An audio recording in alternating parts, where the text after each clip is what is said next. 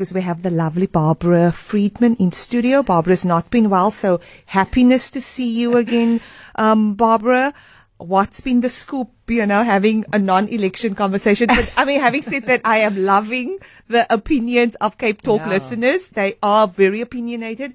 And as one political party told me, it's this class of people that they find extremely difficult to convince. Clearly, Cape Talk listeners do have opinions, right? Right. So I'm going for slightly different stories, but I wasn't here last week. I had the dreaded, I had my third dose of COVID, and I've had 2 vaccinations, so I just want to put that out there. And maybe mentioning that leads into my first story, which is about the measles outbreak that is being reported increasingly in the US. And having just been through a week of having a virus, it's actually really awful. And when I read these stories about what's going on in Florida at the moment, which is the epicenter currently of the measles outbreak, although there are cases across 15 states in the US alone this year, and you just look at all the things that are being written about this online, that the Surgeon General of the state is not insisting that children who are unvaccinated, who didn't have the MMR, the measles, mumps, rubella vaccine, which I think you first have when you're 9 months old, and I think you have another one. And they had brought measles globally down to like null. Exactly. And we are now, since COVID and since the anti-vaxxer type of movement, the kids are not getting vaccinated. They're saying in the Florida area, 9% of kids 11% of kids are unvaccinated. But now the Surgeon General is not insisting in the state that you keep your kids home if they're not vaccinated. So in the past, they would say, if your kids are not vaccinated, keep them at home, because measles is the most infectious pathogen known to humans. It is, as one doctor here quoted in an article says, it's like a heat-seeking missile, and it will find the people who are not immune, and they're going to get sick. So I just find it remarkable that in these kinds of areas in America where vaccinations are below optimal, that the kids are going to school and you're putting your kids at risk of getting measles, which is potentially life-threatening.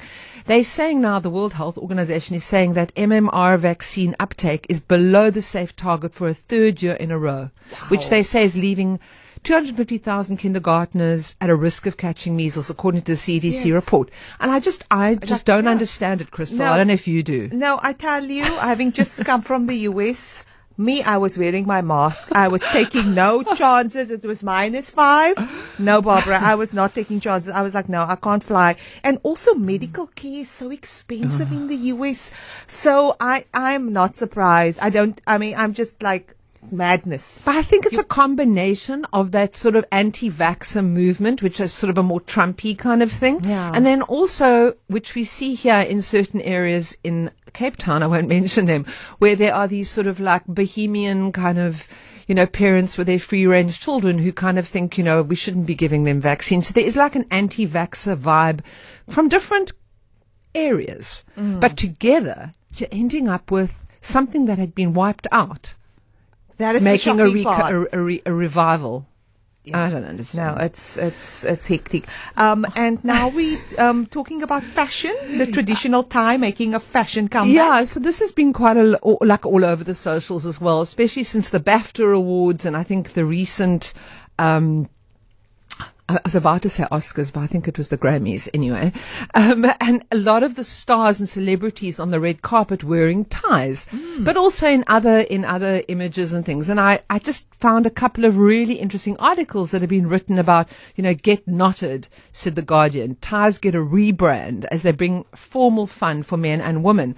And it made me think back to the 80s. I think it was like in the mid 80s that we were all these grungy, cool with the white kids. Shirt, but we started wearing these and I think they were quite thin black ties. I think that was the look. Fashion, yeah. And I mean, when I see these making a comeback now, I think it's kind of cool. The whole thing is you're sort of subverting the traditional idea that ties are synonymous with schools, school uniforms, and the boardroom. and this sort of Gen Z kind of ironically making these statements that we can wear a tie and kind of say something a little bit more, something different with that. In one of the articles, one particular writer was quoting, Annie Hall, Diane Keaton back in Annie Hall in, 1977. She wore that sort of waistcoat tie and like a man's hat. And that also made a whole fashion statement that is still around. Like people still like to wear that kind of look. And, I just think in this era, there's this retro vibe. I thought the article was really interesting, and I've always quite liked a tie worn slightly ironically. Mm-hmm. Thought that was quite interesting. Barbara, on the measles issue, Kate Stewart, she's saying that measles, it's called the Darwin effect. Stupidity is reducing the stock. I suppose that is one way to look at it. If you'd like your offspring to survive, maybe, take a different approach. Thank you, Kate Stewart. And then lastly, the Otter family. You tell us about Andrew Hofmeyer. Yeah, so he is on Facebook. I think he's a photographer as well, and he shared to one Facebook group called Cape Town, the most beautiful city in the world, that I follow, and it's gone viral. The most amazing photographs and a video of this little otter family in Camps Bay, on Camps Bay Beach. I don't know if you've ever encountered them. And he said an incredible chance encounter with this very curious otter family in Camps Bay. And he was saying, we live in an incredible place where magic lives around every corner if you look hard enough. And the videos and photos of this particular little otter family in the little water coming onto the little beach area and the rocks where he encountered them, it's quite amazing. I'm hoping we can actually share that post on Cape Talks app. They are so cute. These are the clawless otters that we know are found around our beaches.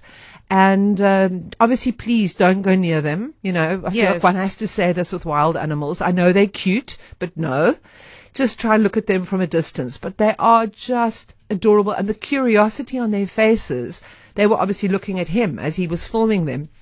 They just look so interested and so curious. And they literally are the most cutest things.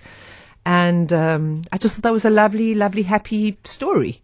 Wonderful. We love happy stories. Barbara Friedman giving us the lowdown of what's trending on socials. I want to see that little local otter family and those pictures. Barbara said she'll share it on Prime Media Plus. Thank you for that. The time now is 9:45, and we will be in conversation with Heal SA talking about suicide prevention. Good morning, Cape Town.